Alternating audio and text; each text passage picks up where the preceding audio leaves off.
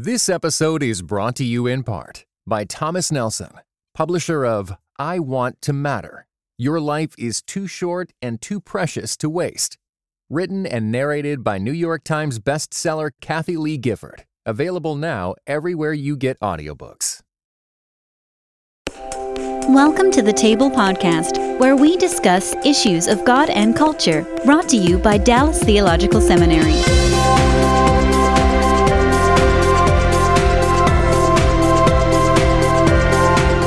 Welcome to the table where we discuss issues of God and culture, and our topic today is ministry kind of on the edges of the church, involving ministries that touch people who sometimes are shunted to the side. We're calling it Ministry to the Marginalized, and my guests are Megan Wall and Michelle Attar, and they participate in ministries, and you all are doing something that we've never had happen before, and that is we have two ladies on the panel by themselves. I am in the minority. That's never happened before. Nice.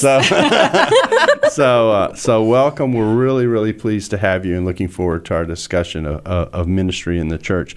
Megan, why don't you tell people kind of what you do and how you got into the ministry that you have at Stonebriar? Okay, I am the pastoral leader of special needs at Stonebriar Community Church.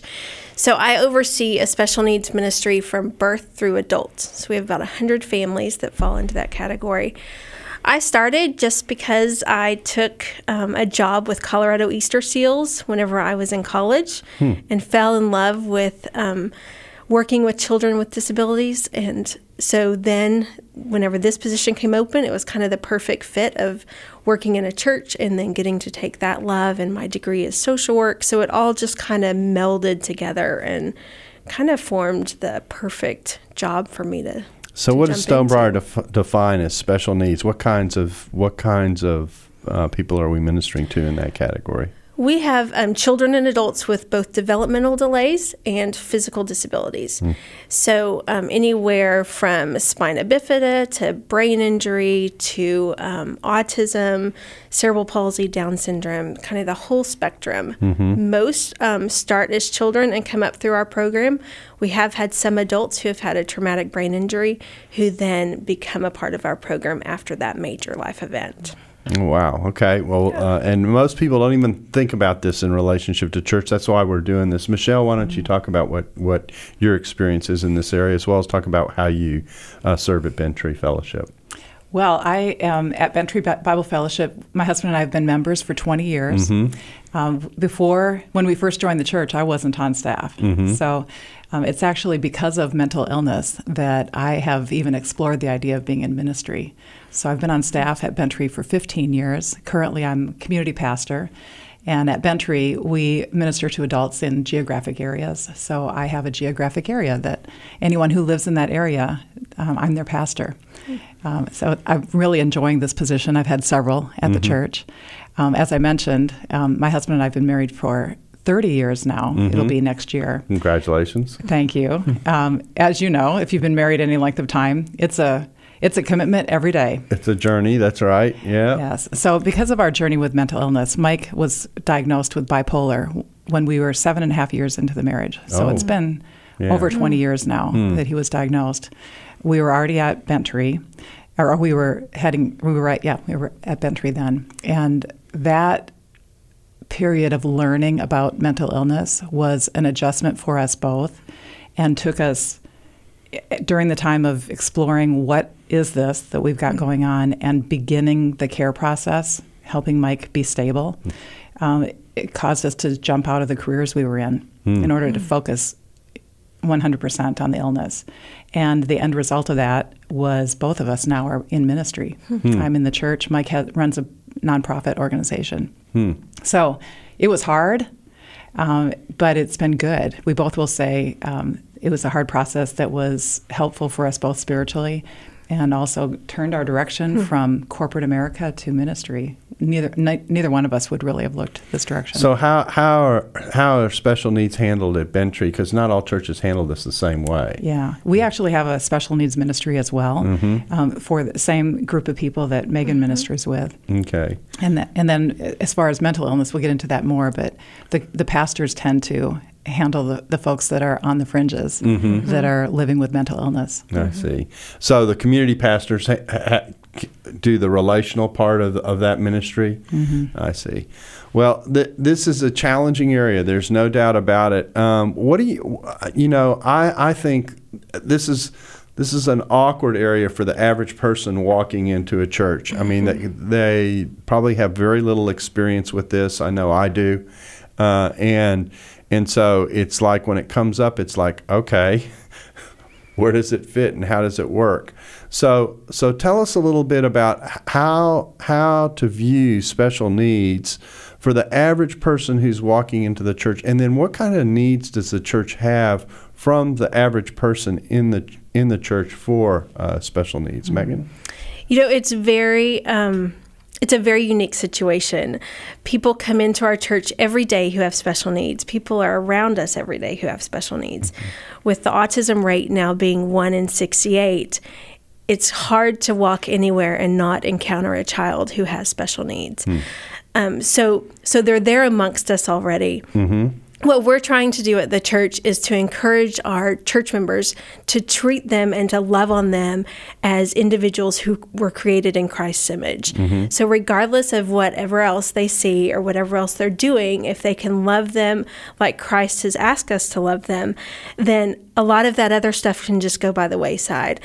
So it's almost like trying to take away all of the things that you see, all the things you've heard about special needs, and just really look at an individual for who they are.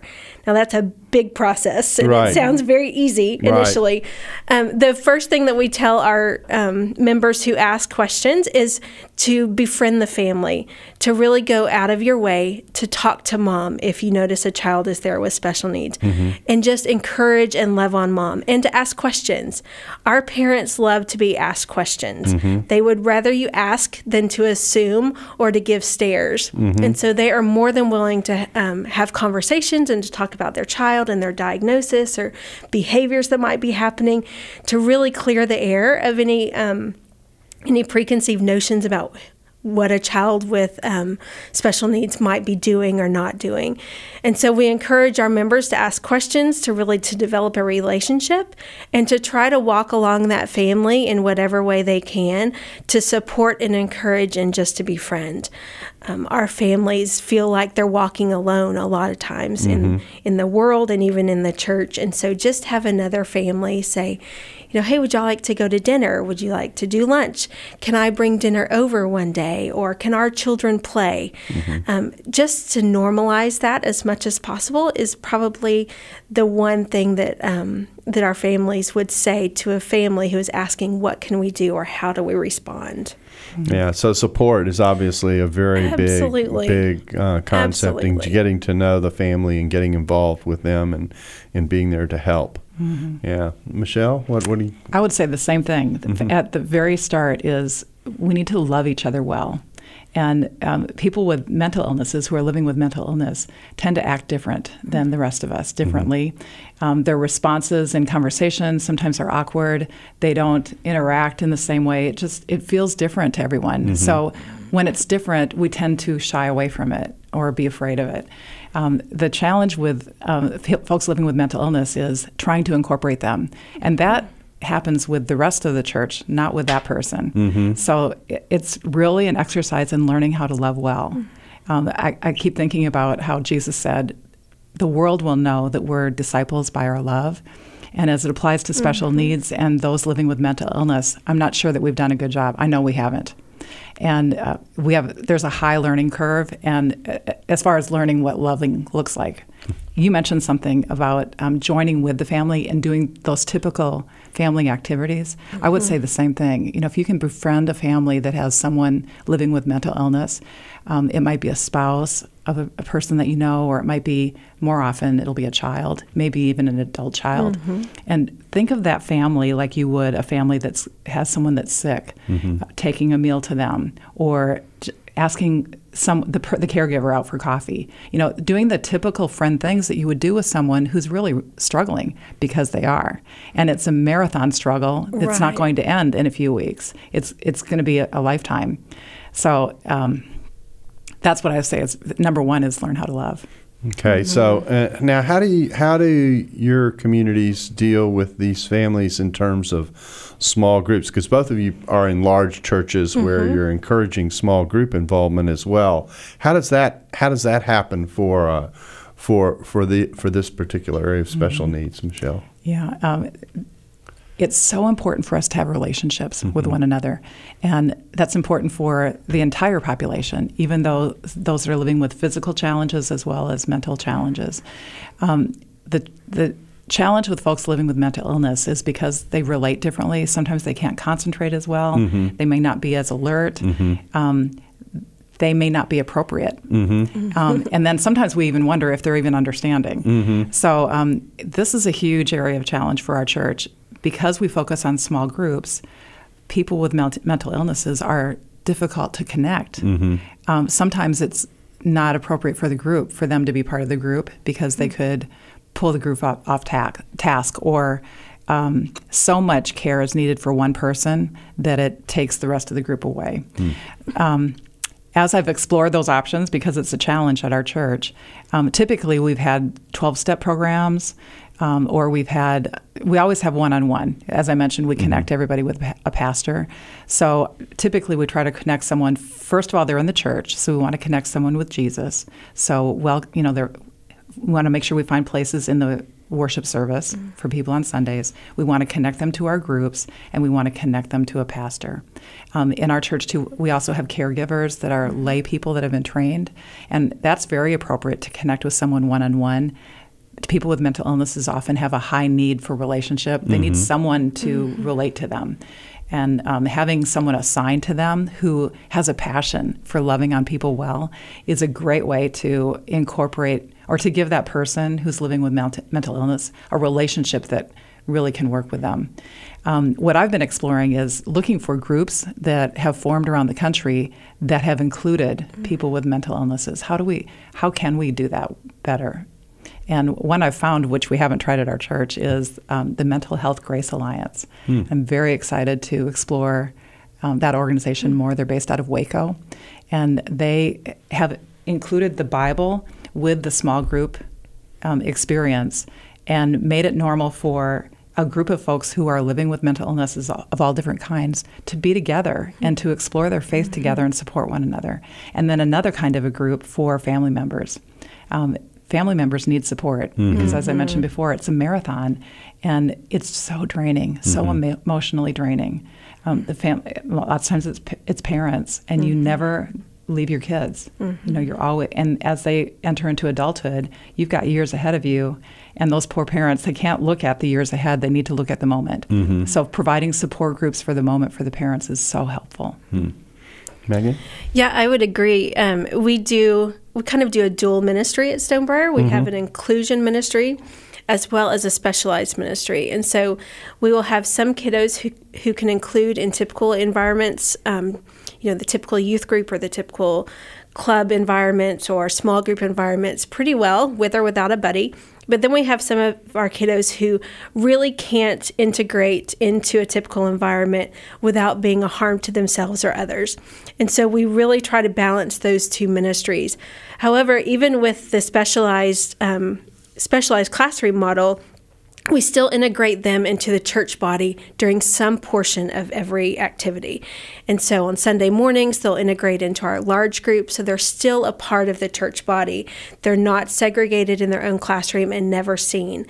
We really try to make it a point that even though they can't do very well in a large group setting for a full hour, to take them in for 5 minutes or 10 minutes so they can get that experience, but more importantly, so that all of those other children can experience the love that these kiddos have.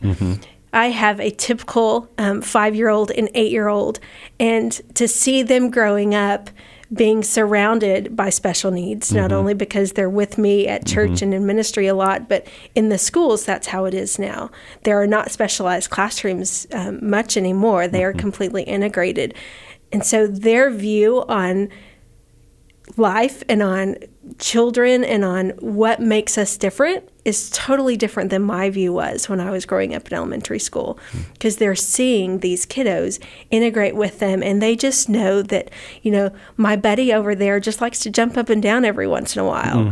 To us, we're categorizing that as autism. But to them, they're seeing that as, oh, that's just what he likes to. I like to play with Ninja Turtles. He likes to jump up and down. So it's really interesting to see how our kiddos are the ones who are really integrated and taking these kids and making them feel like a part of the team without even having to discuss it. It's just what's naturally happening. So we're seeing that kind of as those kids grow. Now in our youth group, that's happening, and we're seeing that now happen with our young adults, and hopefully down on the road we'll see that the church just comes alongside, and it isn't them and us and that group and this group, but it's just we're a body of believers, and we're going to incorporate. And yes, our group's going to look different from time to time.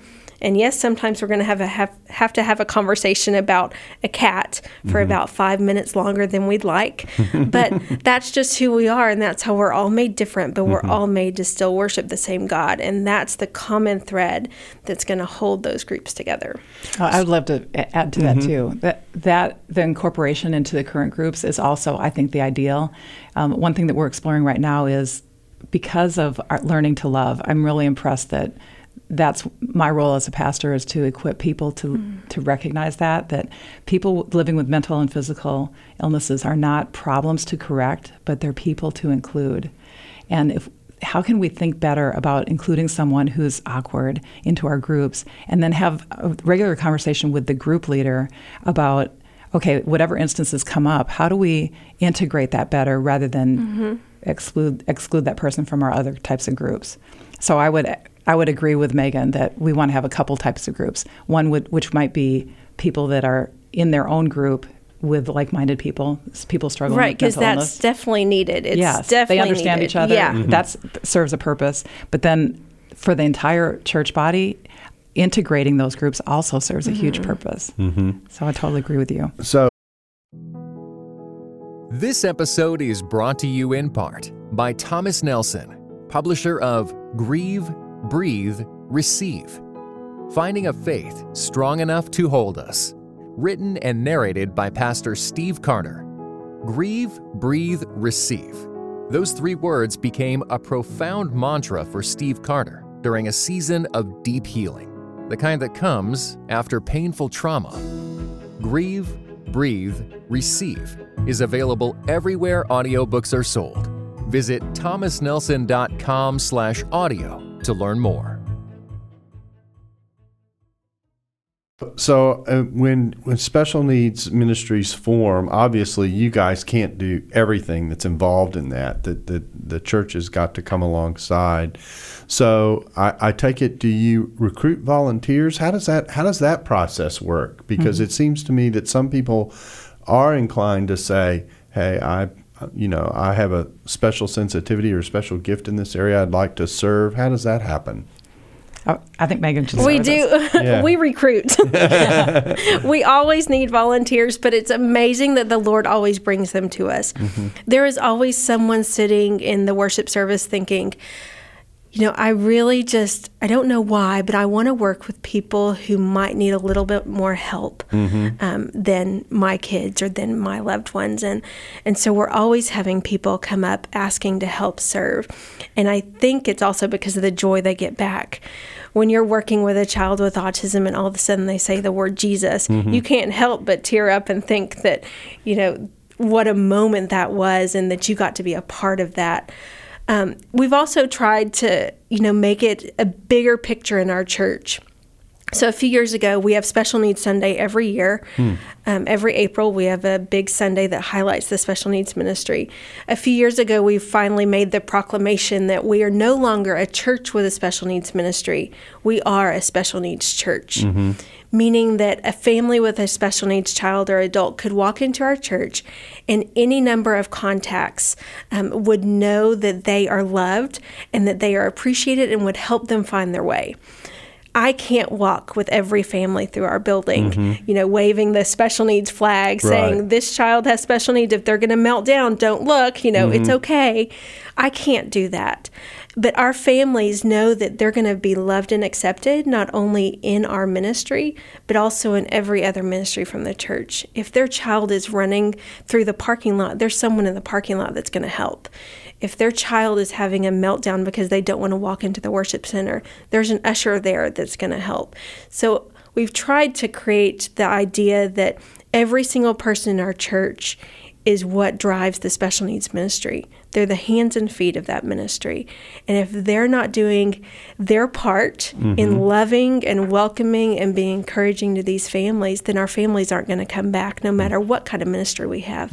But that it also goes beyond our church into the community. If they're in line at Kroger and some child is, having a meltdown at Kroger, are they going to look at the mom with the eyes of, ooh, you should really parent better, I can give you some good books for that?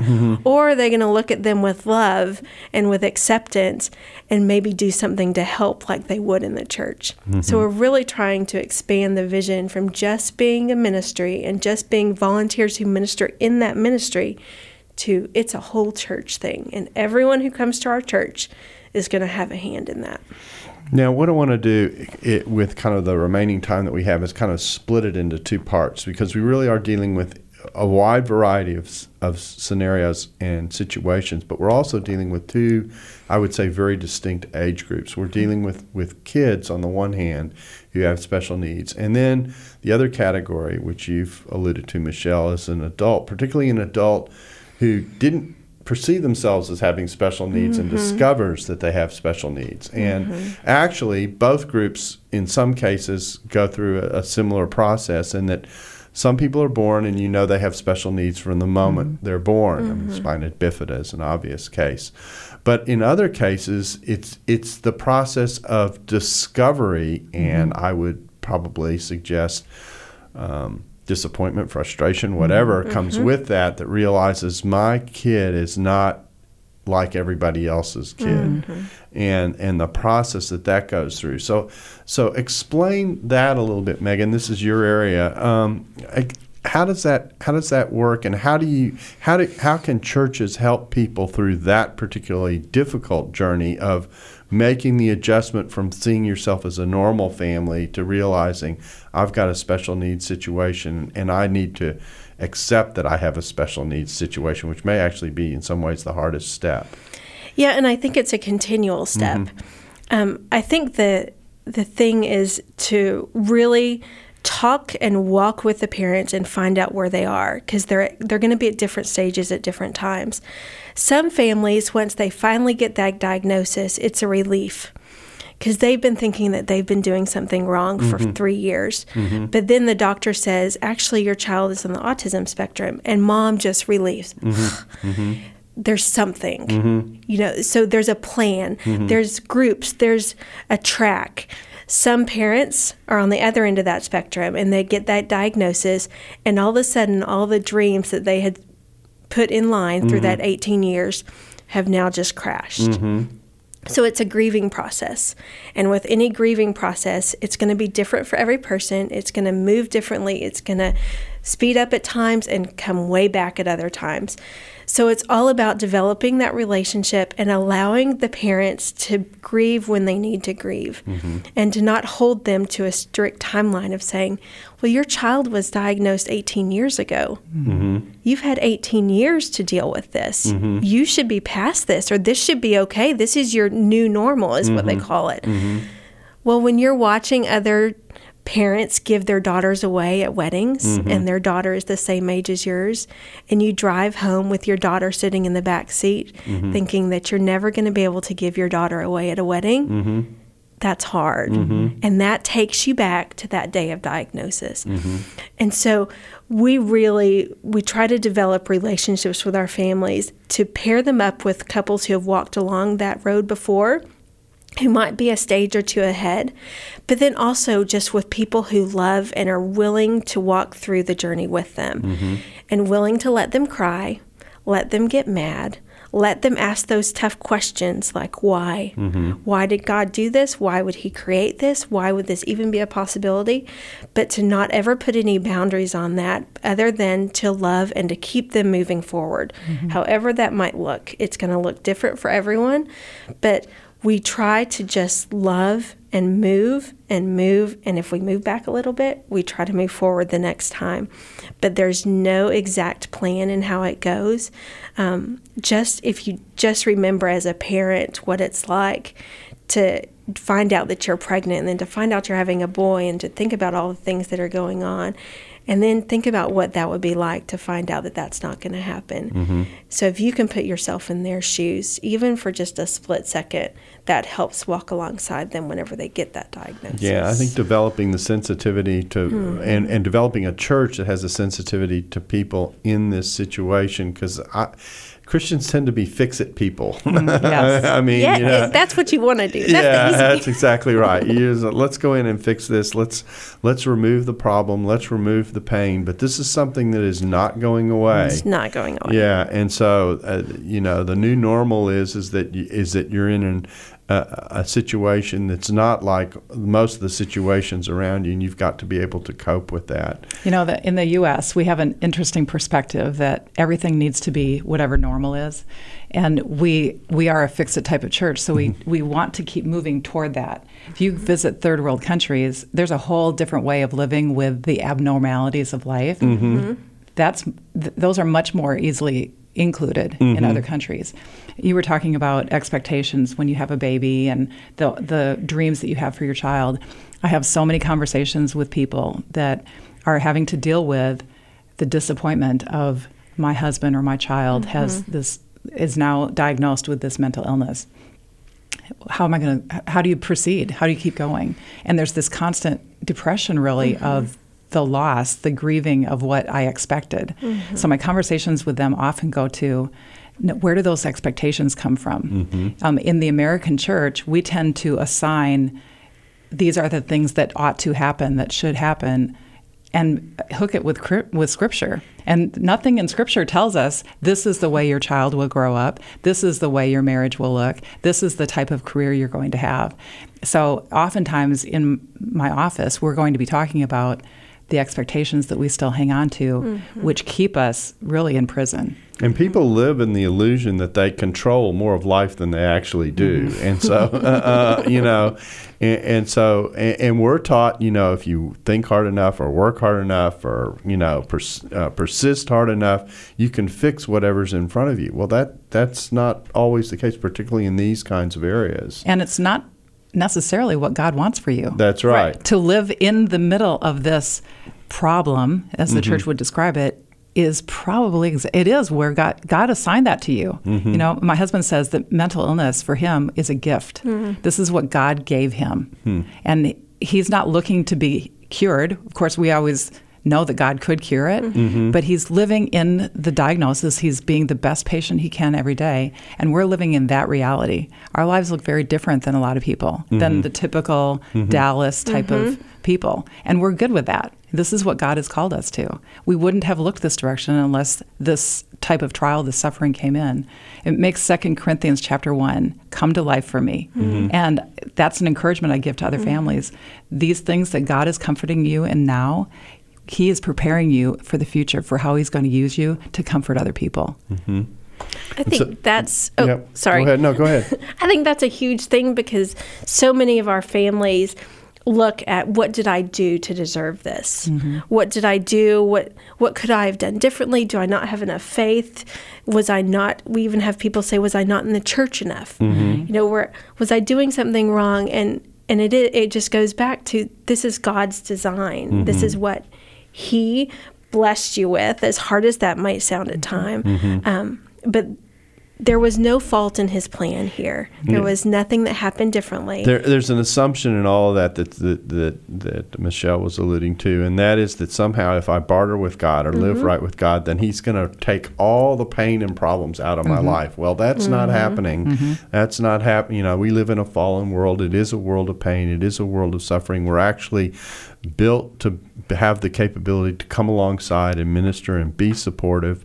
that's part of actually showing what love is. Love really shows itself in the tough moments, and so that's what you're seeing unfold. And we have such a therapeutic's not the right word, but it's the only word that's in my head right now. Almost as if, well, we put someone over on the side or in a hospital or away so that we're not reminded that that's the world that we live in, and to try and cover over that pain exists, and almost to try and anesthetize it or deny it or whatever. And all those things ultimately undercut a person's spiritual development, a church community's spiritual development, etc. So if I can do a turn here, special needs are special for a church. They're special for a church because they keep the church's feet on the ground in terms of where life is and what people are going through. And it reminds us that we do live in a sometimes painful and broken world in which we need to rally around one another, that God has made us to rally around one another. And we really hurt each other when we try to hide those things. The more open we are, something that can be helpful in a church is for the pastor to be talking about the trials of life and to talk about it in such a way that it's not a problem to be fixed, but these are intentional. This is God's purpose for our lives. This is the world we live in. Yeah. And for small group leaders to not shy away from, okay, we've got someone who's living with mental illness in our group. How can we come around that person the best and learn from each other and support each other?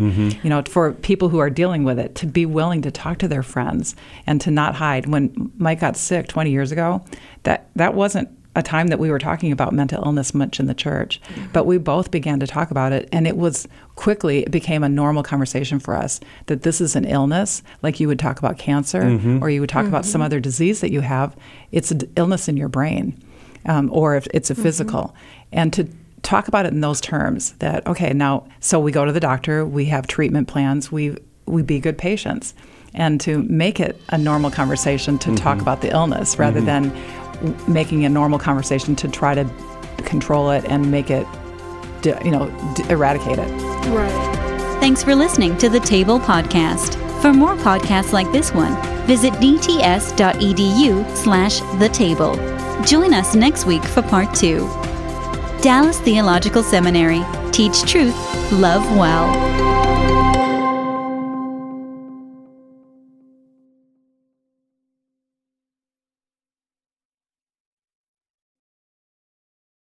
This episode was brought to you in part by Just These Guys. A pastor and a psychologist team up to break down scripture and psychology, empowering you to transform by the renewing of your mind. Listen today at justtheseguys.podbean.com or wherever you get your podcasts. Just These Guys,